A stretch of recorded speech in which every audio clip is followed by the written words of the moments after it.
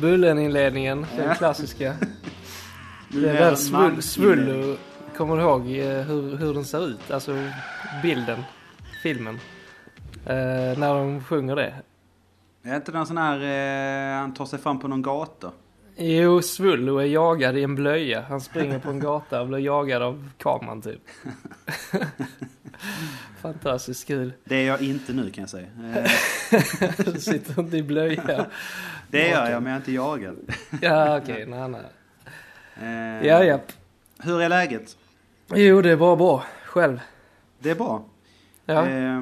Välkomna till lyssnare så ska jag säga, känner jag. Ja. Om jag inte gjorde det. För det gjorde jag inte. Nej, det gjorde inte. Du sa bara Visst det, jag körde Bullen-inledningen. Ja. Minnet är kort men gott. Vi ska också säga att vi är sponsrade av stationen Röstången. Något att tillägga där? Vad händer?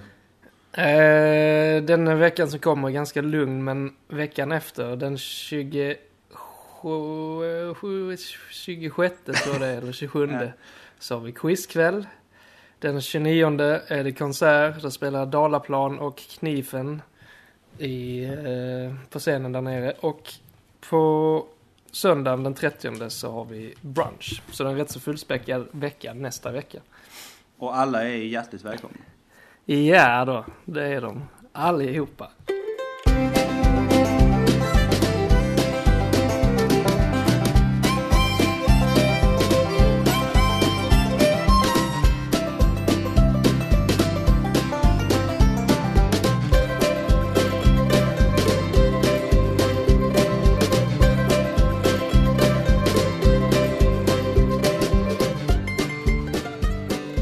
Podcast!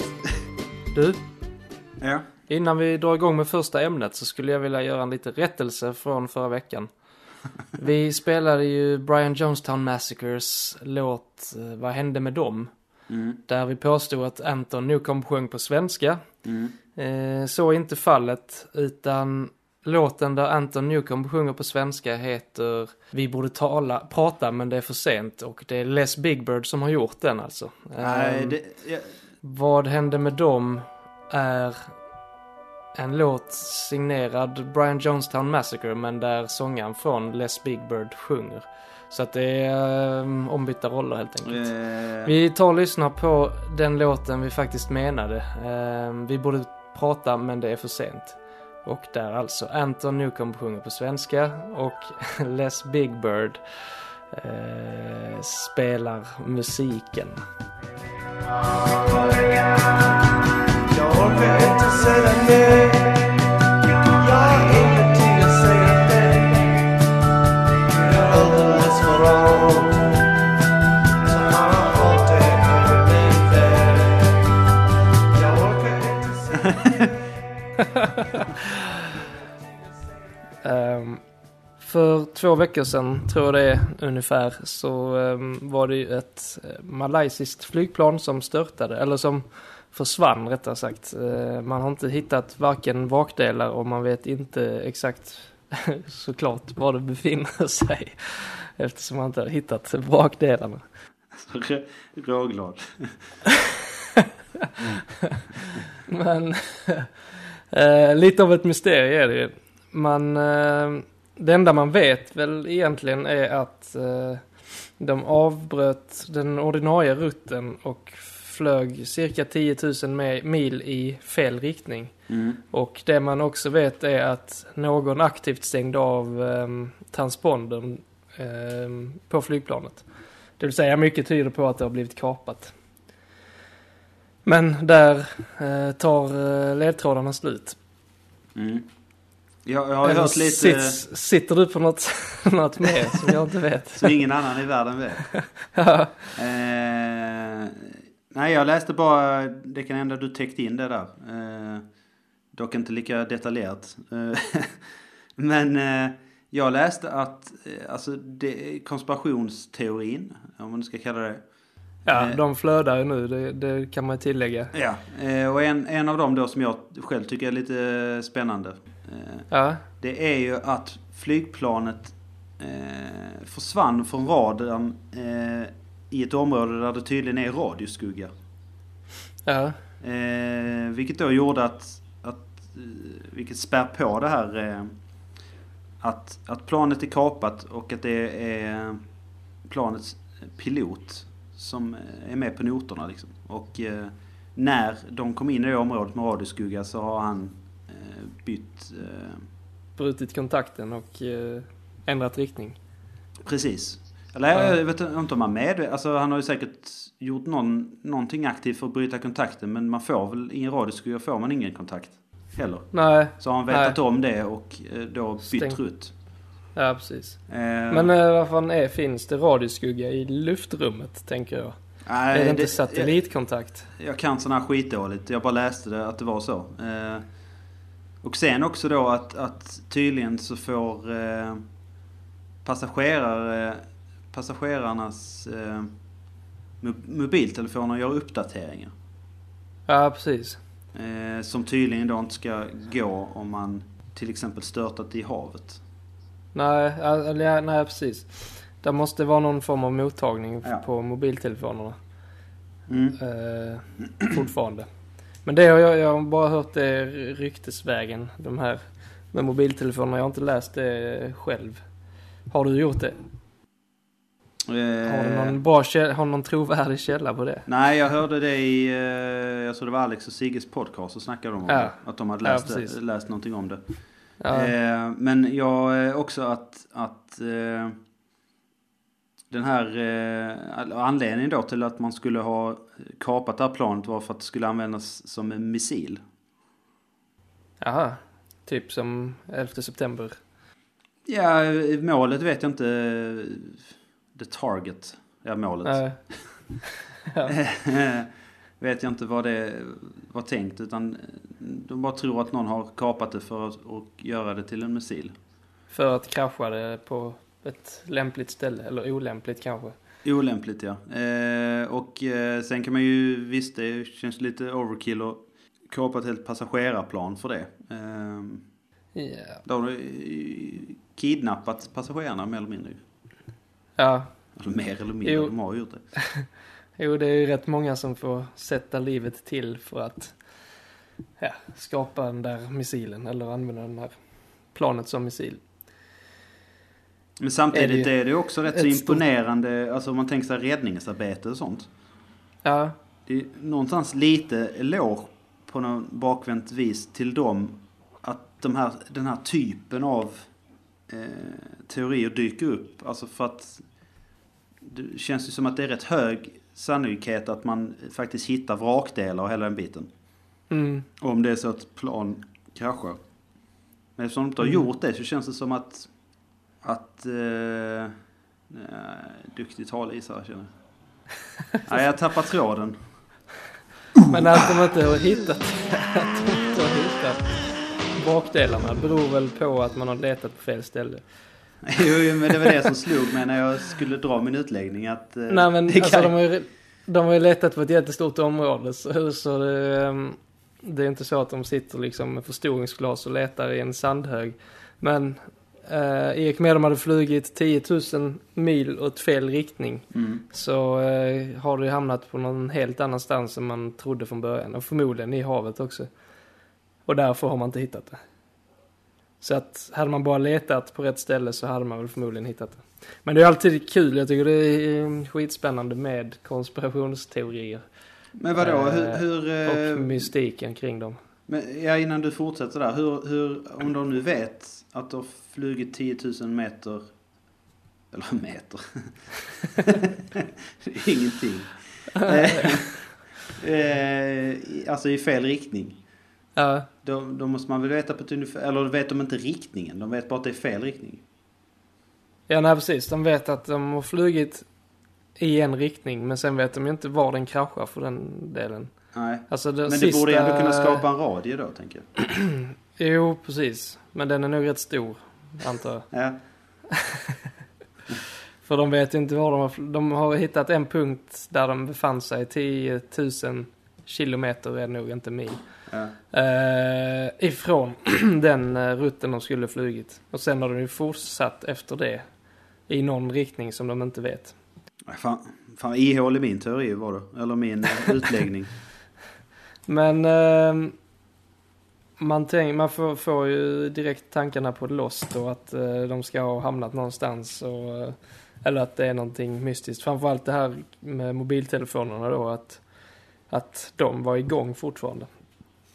Ja, det här parallella universum. Precis, ja. Lite så. Har du sett Langoliärerna? Nej. Stephen King filmbok. Ja, bok och film. Ja. Men det handlar ju om ungefär samma grej där. Att de flyger in i ett norrsken och hamnar i ett parallellt universum där allting funkar precis som vanligt fast det finns inga människor där. Mer än dem då i flygplanet. Kung Rataxes styr. Exakt. Jag har inte blandat ihop den med vår kära Babar. Nej. Det är kanske en möjlighet att de har kommit till Babarland. Heter den något speciellt, den världen förresten? Nej, jag har ingen aning faktiskt. Jag tror det var världen. Ja, det är väl förmodligen världen i och för sig. Skitsamma. I flygplan så har man ju den här svarta lådan som spelar in en massa data kring flygkraschen egentligen. Eller den spelar in hela tiden. Men till exempel data som trycket i kabinen, vilken höjd man befinner sig på, hastighet och temperatur och liknande och hur roderna, vilka vinklar, ja, allt möjligt spelar den här svarta lådan in. Men den spelar också in konversationen i cockpit 30 minuter. Den spelar in 30 minuter innan den spelar över äldre material än 30 minuter. Så att de senaste 30 minuterna finns alltid sparade i den svarta lådan på planet. Och då finns det faktiskt en sajt som heter planecrashinfo.com där de publicerar de här sista orden som piloterna har. Och ibland är det även då de har ju ofta kontakt med radiotornet fortfarande. Vad hemskt. Ja, sjukt hemskt är det.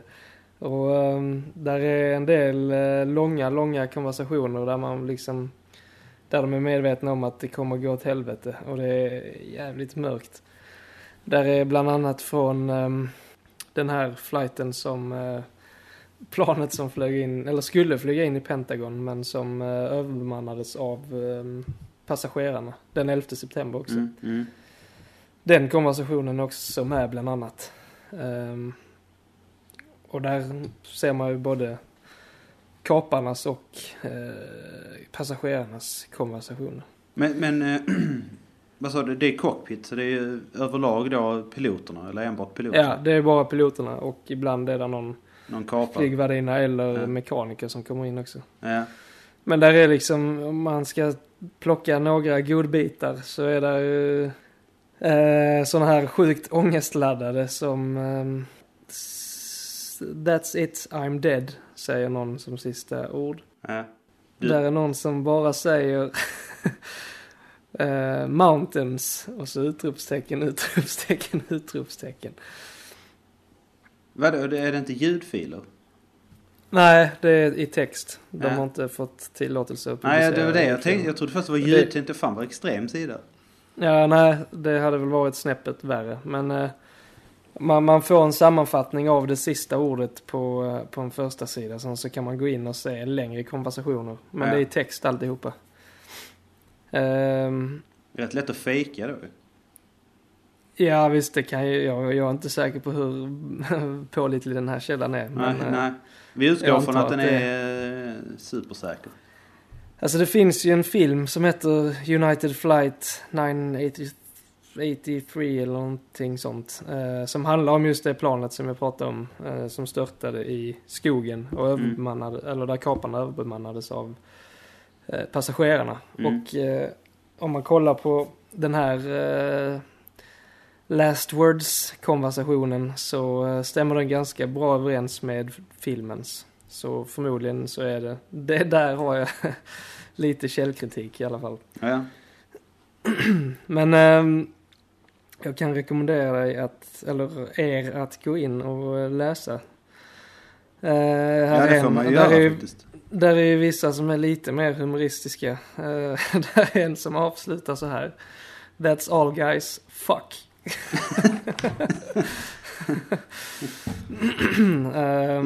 Det var sagt så positivt. Nej, men That's all guys. Fuck. Där är den här som landade i Hudson River utanför New York. Eller utanför Manhattan. Och ja, den är ju också ganska trovärdig, men det är ju inget märkvärdigt. We're gonna be in the Hudson, avslutar han. Ja. I konversationen med flygtornet då. Det är rätt kyligt. Han lyckades ju landa rätt fint ju. Ja, precis. Ja. Du hittar oss i Hudsonfloden. Ja, eller hur? Vi ses. Hej då. Vad är det mer som man kan ta upp som är värt att nämnas? Ingen som kör Bullen-intro. Nej, det är inte det. Det är svårt att återge så här, men det är ganska mörkt, framförallt när man läser de här långa konversationerna. Men det är jävligt fängslande. Jo, men sånt där kan vara, jag vet inte vad det är, om du är likadan kanske. Men det finns, precis som du säger, det finns något fängslande i att det här mörka. Jag kan ibland komma på mig själv, tänkte jag säga. Det är ganska aktivt. Men att man seriemördare och sånt har jag alltid varit jävligt intresserad av. Ja, just det.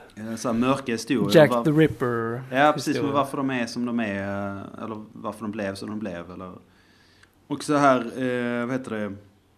crime scene. Vad heter det på svenska? Jag kommer inte på det. CSI, alltså... Brottsplatsen. Ja, men brottsplatsen. Brottsplatsen. Kan jag tycka är jävligt fängslande att se alltså brutala bilder på offer och sånt. Ja. Inte så att det är supermörkt, att jag tycker det är skitkul att se massa tarmar och sånt. Men det finns ändå någonting intressant i det där. Tarmar och sånt. Jo, att man kan se lite spår, alltså leka lite detektiv själv. Ja, men låt säga någon som har blåst skallen av sig. Ja. Om man då ska uttrycka det milt, det är kanske filmens fel, men det kan man ändå hantera, om du förstår vad jag menar. Alltså, det är ofta lite svårt att se också. Om det inte är glasklar bild liksom. Och det där lite hemliga, att man inte riktigt ser, men att man ändå har historien med sig, ger hela upplevelsen blir rätt ruggig. Och fängslande. Men det är ju det som krävs. Att att det finns luckor i historien.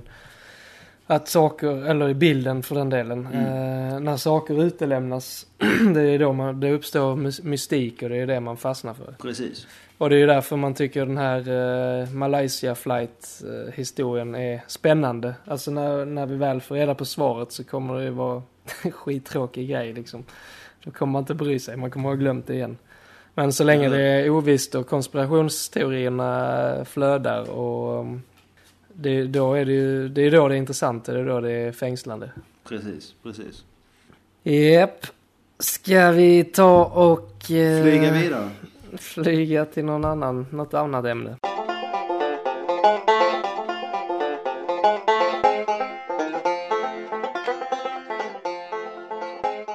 Vår gamla gubbidol Neil Young, eller grunge-farfar som han också kallats, han har planer på att lansera en ny musiktjänst som kallas för Pono. Och hela hans affärsidé bygger på att man i takt med digitalisering och det stora utbudet av musik, så går kvaliteten i musiken, alltså den faktiska ljudkvaliteten på musiken faller i glömska.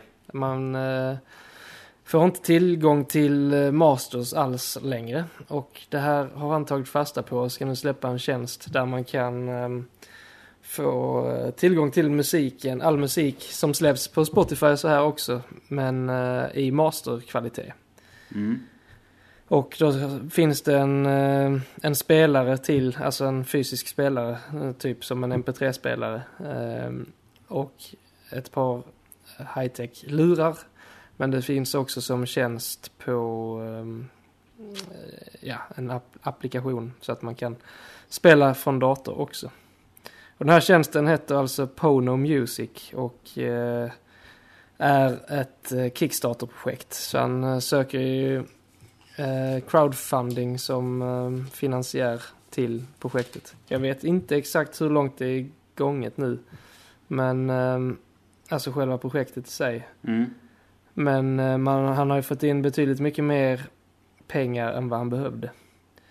Det båda är gott i och för sig. Ja, han skulle ha in $800,000 för att nå i mål. Men han är uppe i 3.900.000, nästan 4 miljoner. Så det är mer än 4 gånger mer än vad han hade behövt. Och då är det ett par saker som jag undrar över. Neil Young, har inte han råd att finansiera ett sånt här projekt själv? Det var exakt vad jag tänkte. Och det andra är finns det ett så pass stort sug. Visst, jag tror att det finns audiofiler som skulle tycka det här är en bra idé, men kommer den här tjänsten verkligen att nå ut till den stora marknaden? Men det kan inte är ambitionen heller, jag vet inte. Ja, det blir ju en sån här finsmakar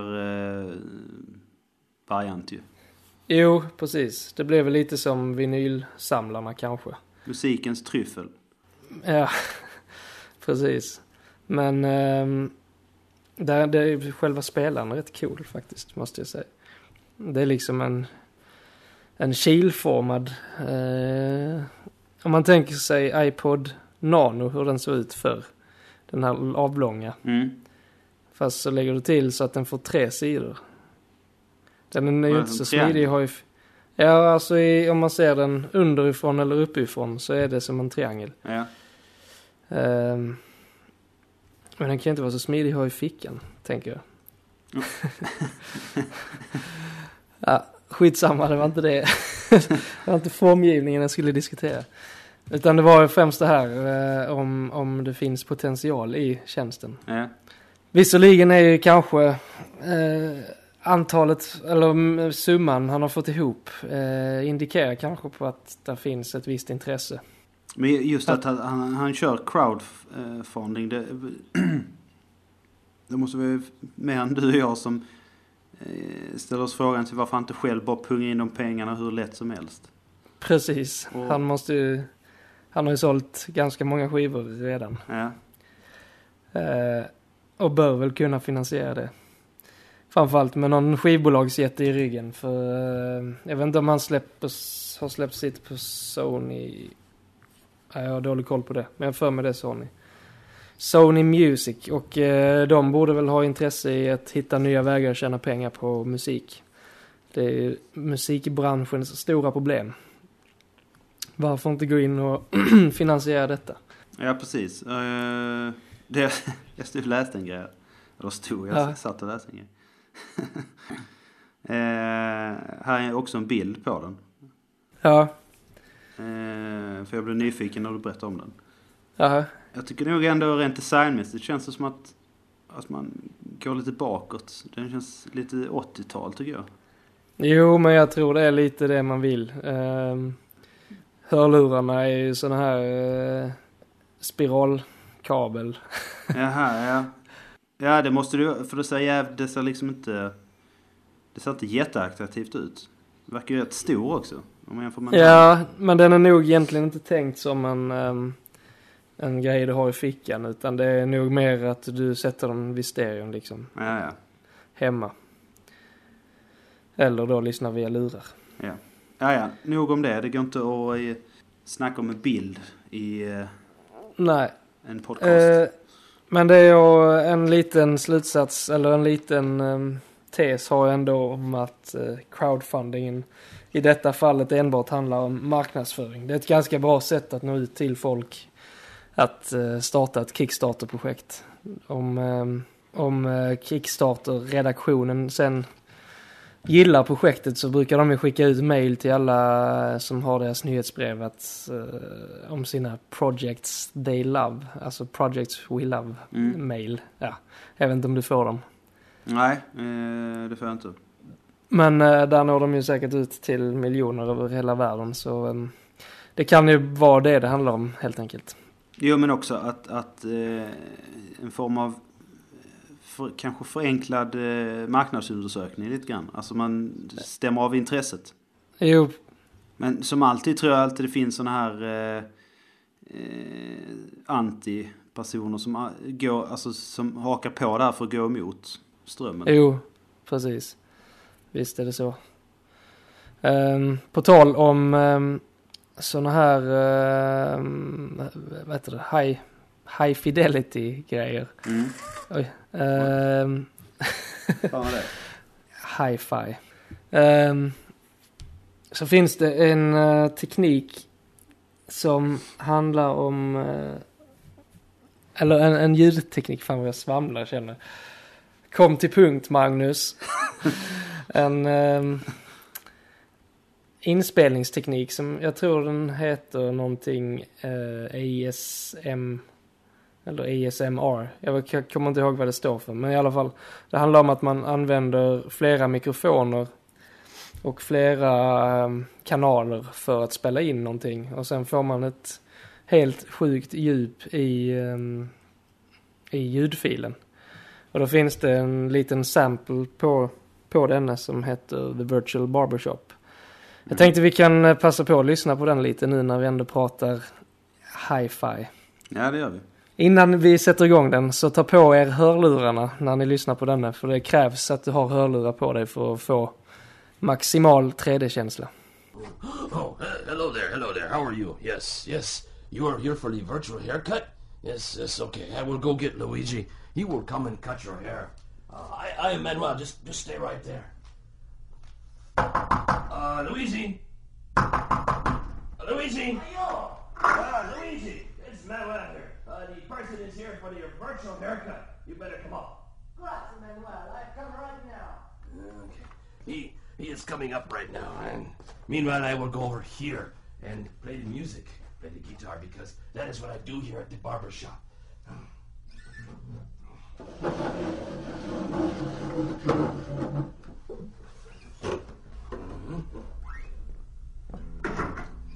It's so nice to see you. Welcome to the Starkey Cetera Barbershop and your virtual haircut. I'd like to start the demonstration by moving over to your right-hand side and picking up this bag. If you just hold still for a second, I'll put this bag over your head. Just like that. The bag over the top of the head. And now I'll take the bag off. There we go. The only reason I did that is because all of the fancy barbershops do that. Okay, I'll go get the scissors. Oh, it's nice and sharp. Now, as I begin the clipping, and I bring the clippers closer to your ear, very close to the right ear. Follow me as I move around the back of the head to the left ear, and up and over the top of the head. Okay. Now, you can get the same effect better with the electric razor. I'll first bring it close to your right ear. It's perfect, and around the back, and onto your left. There. I think that looks wonderful. Manuel, what do you think? Huh? What? Oh, yes. Jag är nöjd där. Ja. Den är bara 4 minuter lång, men vi behöver inte höra hela. Nej, man ska ju... Luigi. Det utspelar sig i en italiensk barbershop. Ja. Och det är lite som när 3D-filmen kom så stod man och pekade in i kameran liksom eller använde spjut och så och pekade mot kameran för att få maximal 3D-effekt. Ja. Det är lite det de ska demonstrera tekniken och därför gör de ju allt från han sätter sig i bakgrunden och spelar gitarr och medan den andra klipper med saxen nära örat Precis. och man får en plastpåse över huvudet och så här. Man hörde ju mest att det gick i vågor liksom.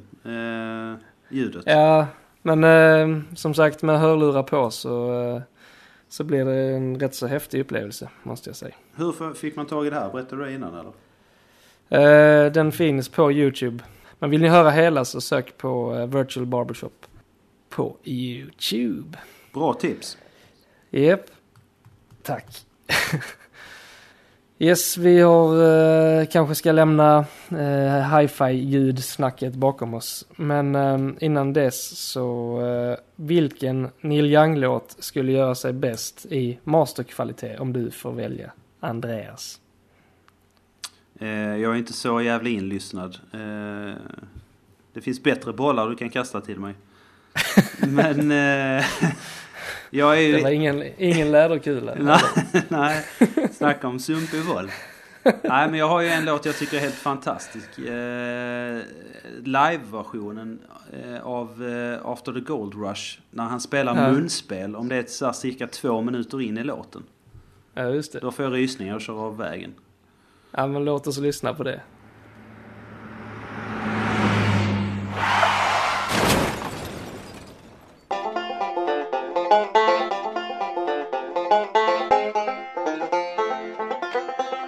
Jag har hittat en lite kul lista här. Det är då 10 onödiga köksprylar. Okej. Jag tänkte säga, jag vet inte om det är så här nytillkomna prylar för köket eller om det är grejer som finns gör de ju, men om det faktiskt är något Som är etablerat. Precis. Här är så jävla konstiga grejer så att frågan är om du har någon av de här, men jag gör lite nerslag Jag kan nog i sätta 10 olika prylar. Jag kan nog sätta min keps på att brorsan har någon av dem. Aha, är han kökskåt tänkte jag säga, men är han... Nej, han är inte särskilt kökskåt, men han är jävligt prylkåt på... Alltså så, eller ja, jag vet inte. Han har jävligt många onödiga köksprylar i alla fall. Ja, men jag är han själv... har nog i och för sig fått ganska många i så julklapp och grejer. Men nej, han är rätt så... Ja, skitsamma. Kör. Ja, men jag är ju själv lite prylkåt. Så jag tycker själv sånt här är lite kul. Eller bög säger man kanske. Prylbög. Jävla hårda ord egentligen. Det beror på om prylen är av samma kön som du. Exakt. Jag kör lite grejer här då. Så får vi se vad du har för respons. Vad jag har. Ja. Precis. Det är då lökglasögon. Nej, men där har jag kört med skidglasögon. Gör du igen? Nej, det var när man var liten. Så, jag körde cyklop. Ja, just det. Cyklop och sån tratt, tänkte jag säga. Vad heter det? Snorkel. Hade du snorkeln på dig också? Ja, men det var helt onödigt. Nej, det hade jag inte. Nej, Andreas. Okej, den går fet bort. Jag måste säga det här med att hacka lök. Jag tycker det är ändå ett problem som lite är på gränsen till ett minne blott. Alltså det är sällan, alltså det svider till lite grann, men det är inte superbesvärligt. Nej, en lök klarar man alltid.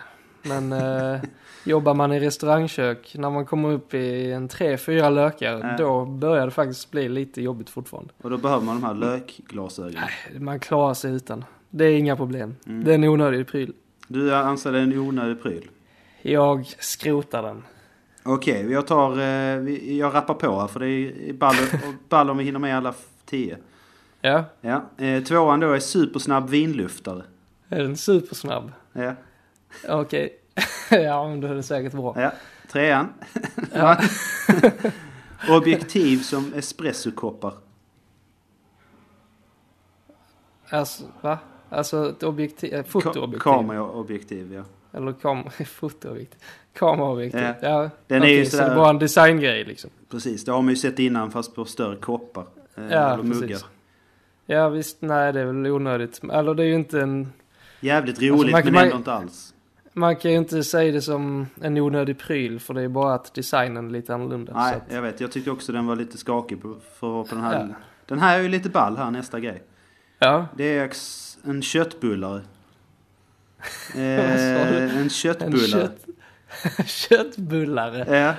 Fan, vilket lustigt ord. Ja, det är alltså... En bullare. Det är alltså en saxliknande pryl som du kan tänka dig ser ut som glasskopor. Ja, okej. Ja, så gör du köttbullar. Fasta och fina köttbullar. Alltså det är ju så, jag kan tänka mig att det är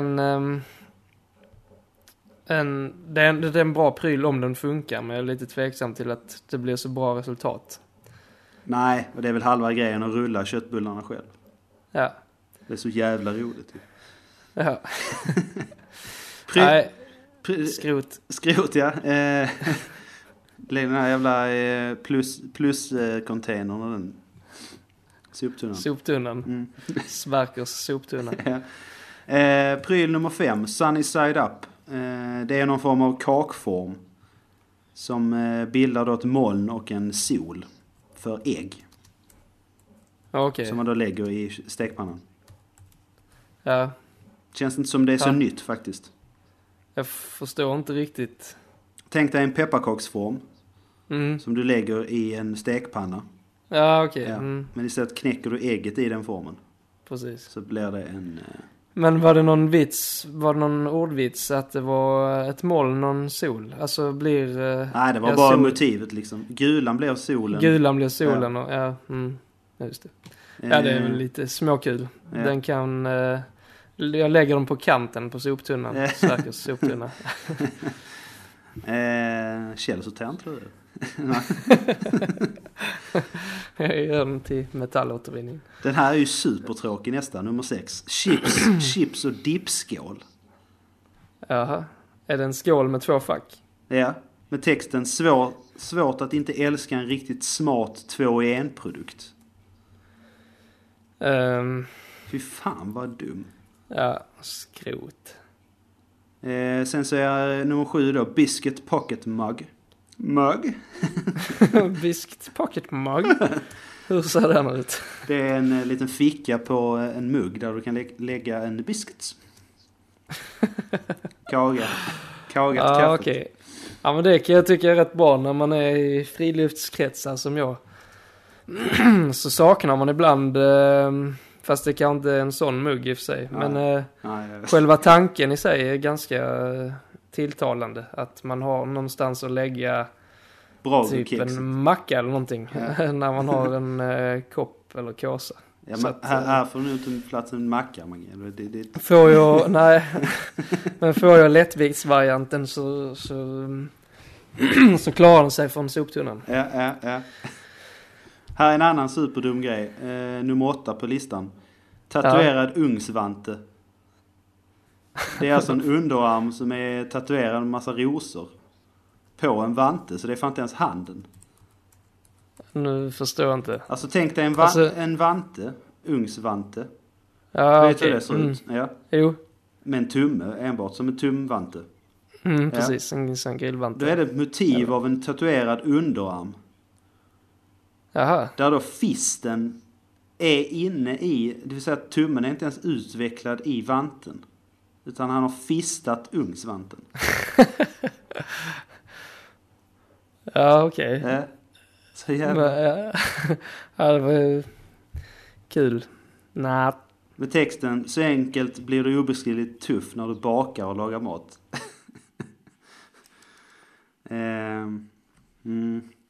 Det här, näst sista på listan, tror jag är en klassiker faktiskt, egentligen. Kanske en ny tappning, det är lökhållan.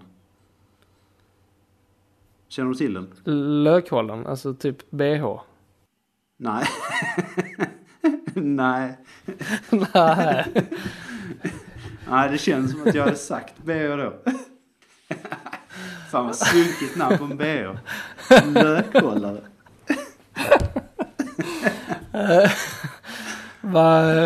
Är det en skål då, eller vad är det? Nej, det är ett handtag med taggar på som du sticker ner i löken. Ja, okej, den ja, just det. Och så sticker man in kniven emellan de här taggarna. Inser du nu hur jävla fel du hoppade? Ja. Ja, det var det. Supertråkig avslutning också i form av en örtgömma. Ja, det var verkligen tråkigt. Ja, det var... Du slutar flop. verkligen på botten. Ja, fy fan. Nej, det var flopp. Vi har i alla fall avverkat en lista. Ja, det var ett tag sedan. Vi Ja. drog en lista här. På tal om det var ett tag sedan jag snackade i micken också, tror jag. Ett tag sedan du... Snackade i micken, tror jag. Ja, Jag var så exalterad, okej. så jag har nu suttit på avstånd. Ber om ursäkt för det. Nej, jag märker faktiskt ingen skillnad. Nej, Så, men det är gött ju. ja, det är gött. Men du, innan vi går vidare Ja. så märker att du är väldigt sugen på. Vill jag flika in en grej apropå mat. Ja, Och då skulle jag faktiskt för ovanlighetens skull rekommendera ett vin på Systembolaget. okej. Systembolaget. Kul. Nej, Systembolaget. men det är ett Ja. vin som jag har letat efter jävligt länge. Ja, Eller letat. Jag vet ju var man kan få tag i det, men det har inte funnits på systemet innan.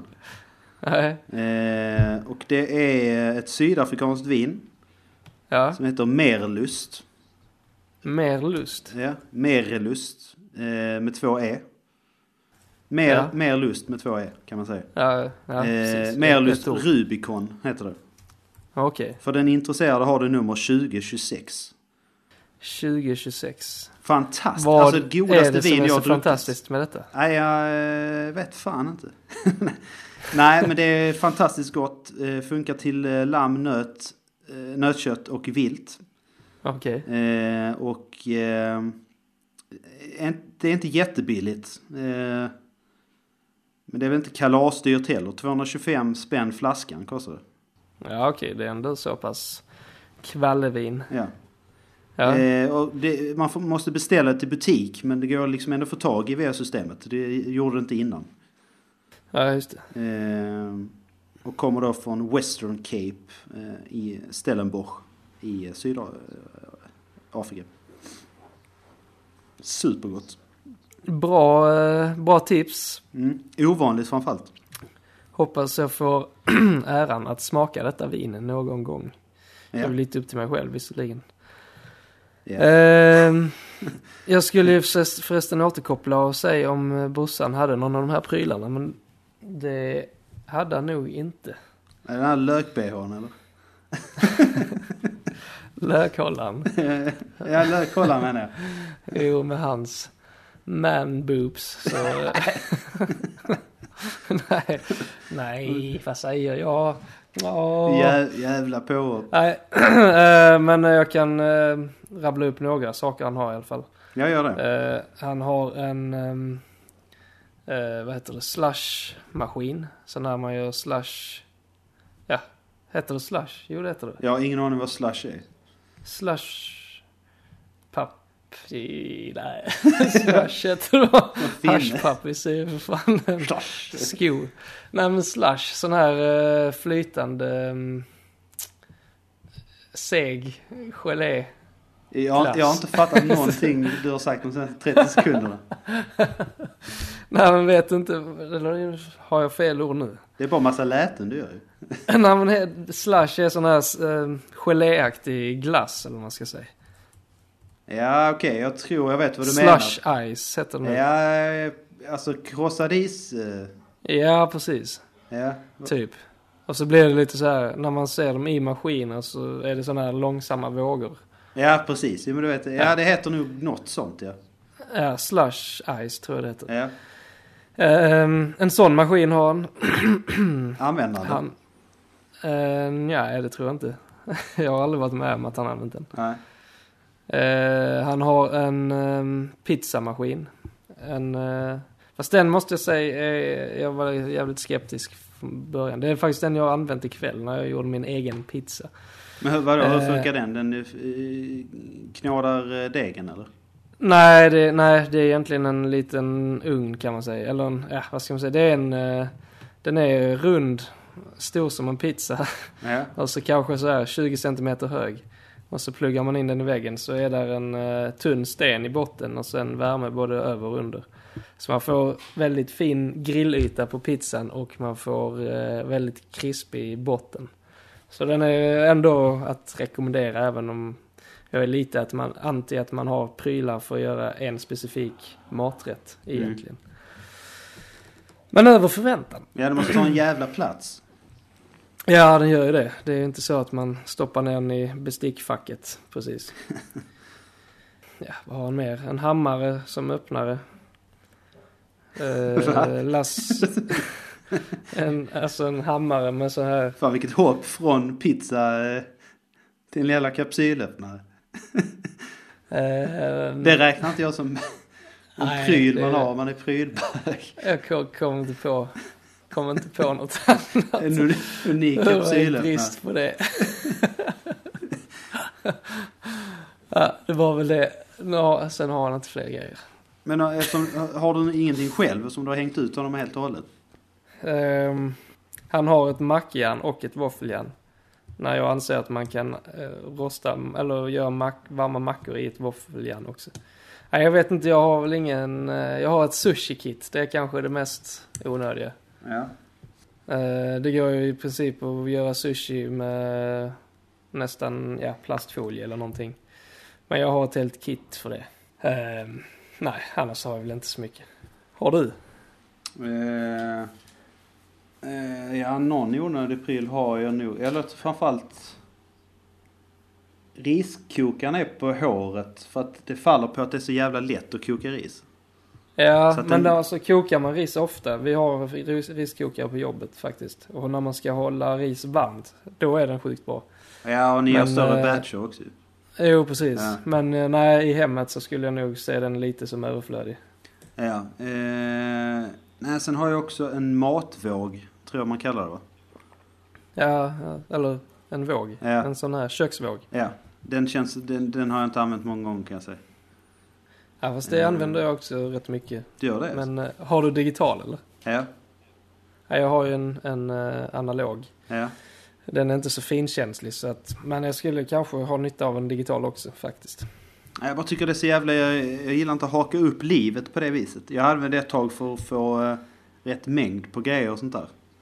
På oregano du skulle sälja till... Ja, precis. Eller, nej. Gräset jag odlar i min garderob. Aj. Nej, men... jag kommer inte ihåg vad... Du vet så att man får rätt mängd generellt bara. Ja. Tänkte fan det här... Du vill köra på känsla istället? Ja, jag tycker liksom så... Fan, så vill inte jag leva mitt liv så jävla strikt. Efter siffror och sånt där. Jag tycker det är lite så här... det är lite som motion ju. Det har ju diskuterat någon gång innan att det går att leva och trycka i sig det mesta om man bara rör på sig. Ja. Nej, ja, okej. Men använder du inte den till recepter? Alltså att ska du göra den här såsen så behöver du liksom 50 gram av bittermandel. Det är väl det den är till för. Det är ju inte för att väga hur mycket du ska äta. Jo, men jag använder inte det ett tag. Ja, okej. Ja, nej, det har jag aldrig använt. Så har jag aldrig gjort själv. Nej, alltså, det var bara ett exempel. Jo, jag vet. Men... Nej, men när man följer recept så står det ju angivet vikt. Det är då jag använder min våg. Ja, okej, ja. Alltså min var mer som en del av ett experiment. Så jag är nyfiken på vilka grejer som fastnar och vilka som inte gör det. Ja, okej. Ja, men då förstår jag. Då är det en annan femma. Ja, exakt. En ryssfemma. Ska vi lämna detta nu? Ja, jag vet fan om vi hamnar här. Vi har gått vilse i köket. Ja.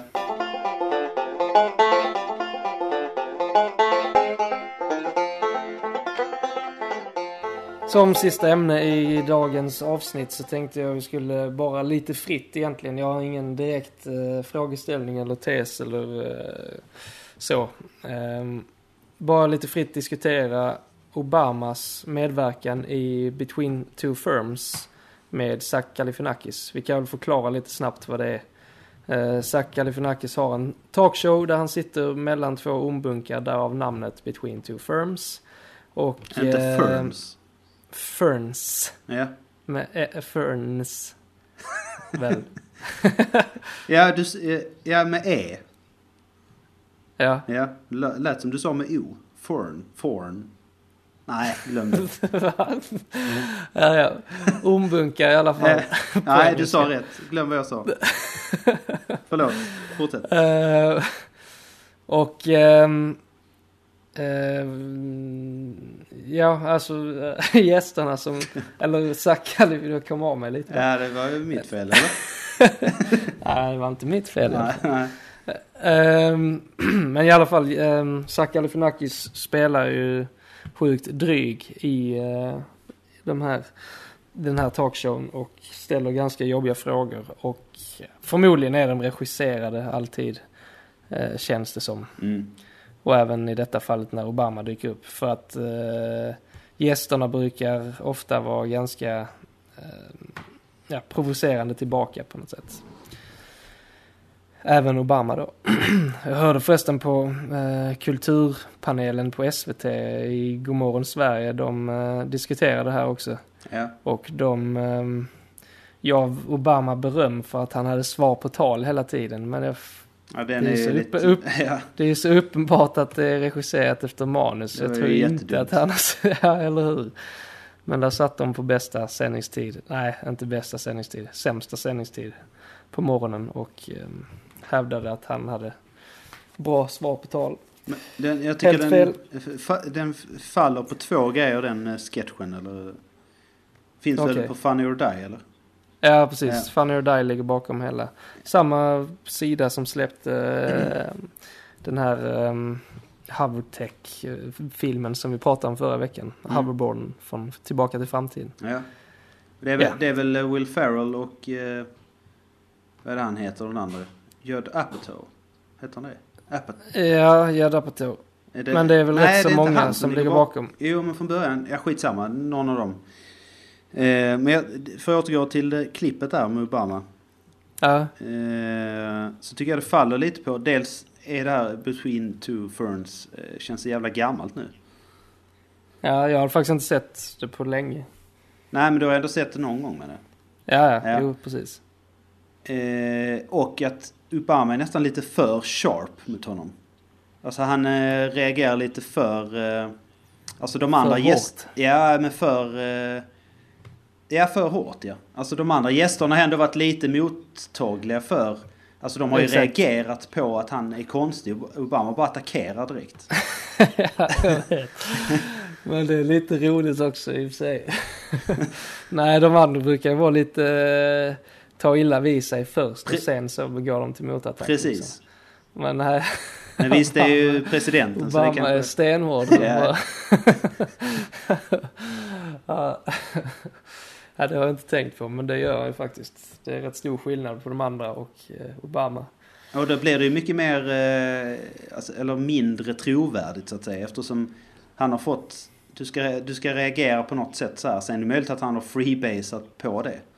Jo, men det är ju rätt så hårt klippt också. Ja. De har ju förmodligen suttit och... Jag tänker mig att inspelningen går till så att de har lite hintat om vad han kommer att säga och sen sitter de kanske och spelar in i en kvart, 20 minuter och bara slänger glåpord till varandra och sen klipper de ihop det till något roligt liksom. Mm. Ungefär. På tal om det, men, parentes här bara, men jag hörde att Anchorman 2, du har sett den också väl? Ja. De ska släppa en ny version på den i USA. En Director's Cut-version liksom. Eller? Ja, det skulle man kunna kalla det. Med helt, kanske inte varje scen, men jävligt mycket nya skämt. För de hade så jävla mycket för varje scen. Jaha, oj. Ja. Ja, fan. Det är lite kul nytt grepp. Ja.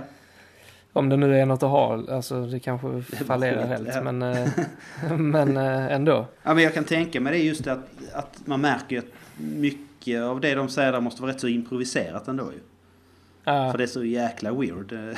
Jo, alltså vissa typer av scener är ju väldigt improviserade, kan man tänka sig. De visar väl lite bloopers i slutet också, har för mig.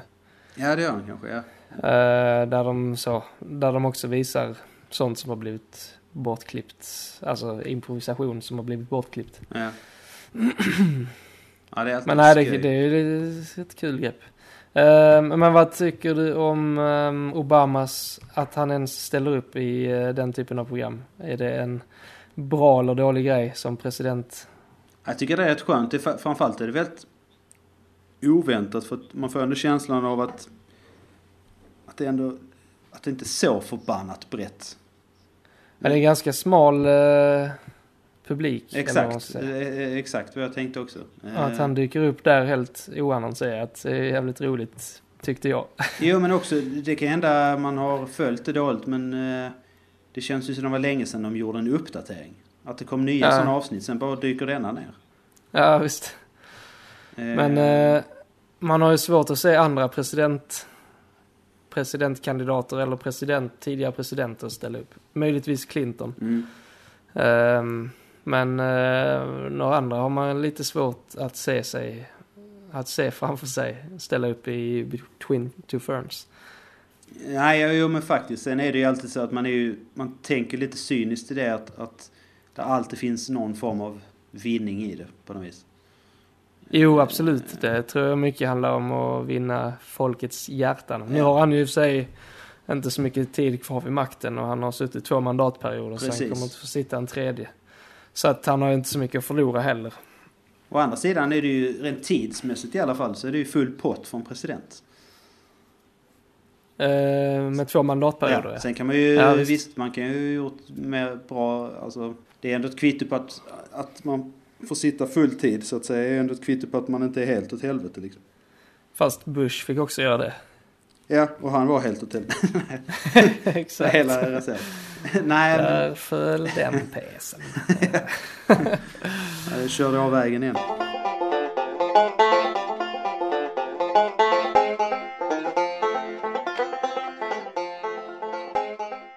Så, då har vi avslutat veckans podcast som är avsnitt 70 tror jag faktiskt. Det har vi glömt att nämna. Är det? Ja. Lite av ett jubileum är det då. Ja, jag kände, det var inte alls så häftigt som jag ville ha det till. Skitsamma, vi har bränt av det och vi är nöjda, och nu glömde jag snacka i micken. Jaså? Igen. Nej, men vi har ju som sagt nytt ljud, andra avsnittet i rad. Känns bra. Mycket, tycker jag. Det blir en helt annan krispighet. Blir det ju. Jag hoppas att ni märker skillnad också. Alla ni lyssnare out there. Som avslutning på denna podcast så ska vi nu lyssna på låten som får Andreas att köra av vägen. Det är Neil Young och det är låten After the Gold Rush. Från skivan med samma namn som släpptes 1970 och ingick i en serie av, den kallas väl Harvest-serien, den här skivserien där han släppte 3 stycken skivor som på något sätt tematiskt hängde ihop, och var After the Gold Rush var en.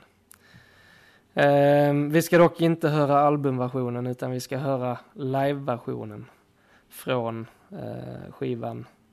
Jag vet inte vilken var du menar.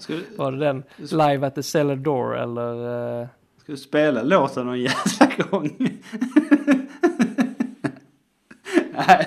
Nej, jag vet fan. Nej, det var gedigen liten mänsklig bucklet vi fick där. Nej, förlåt, vad sa du? Är det den här Rust Never Sleeps eller Live at Cellar Door skivan, vet du det? Ja. Nej. Är det den gamla eller den nya? Aning. Jag kan inte hjälpa det här. Men det är nog den gamla, skulle jag tro, för den är lite mer klassisk. Jo, men det är det. Från vi ska alltså höra live-versionen från Rust. Eller Rust Never Sleeps. Nej, Live Rust heter det. Nu eller? Nu kommer den. Nej, vi har ju redan hört en del. Ja. Den rullar i bakgrunden, förstår du. Det är sånt man kan göra när man klipper. Editera in, snyggt. Klippmagi. Ja. Nej, men vi håller väl käften där för den här veckan och tackar för oss. Låter er njuta av låten i sig. Ha det gött. Ha det. I was lying in a burned out basement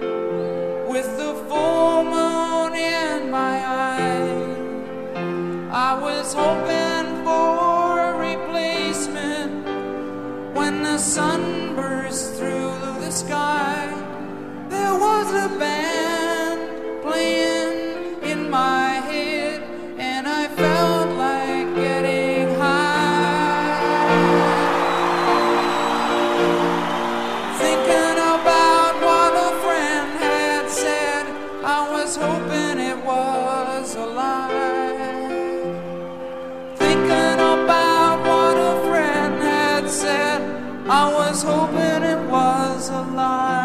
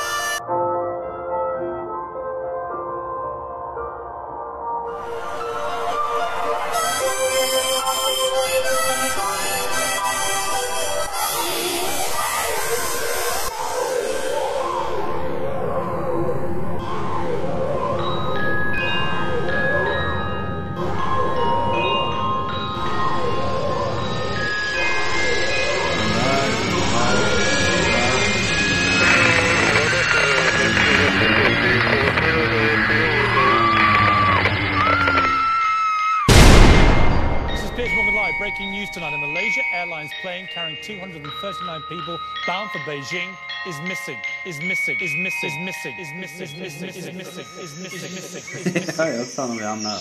Ja, det är gott.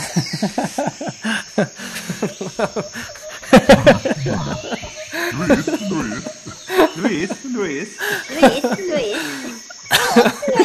Ja, kul. Titta, han är inte frisk. Nej. Han är inte frisk. Kolla.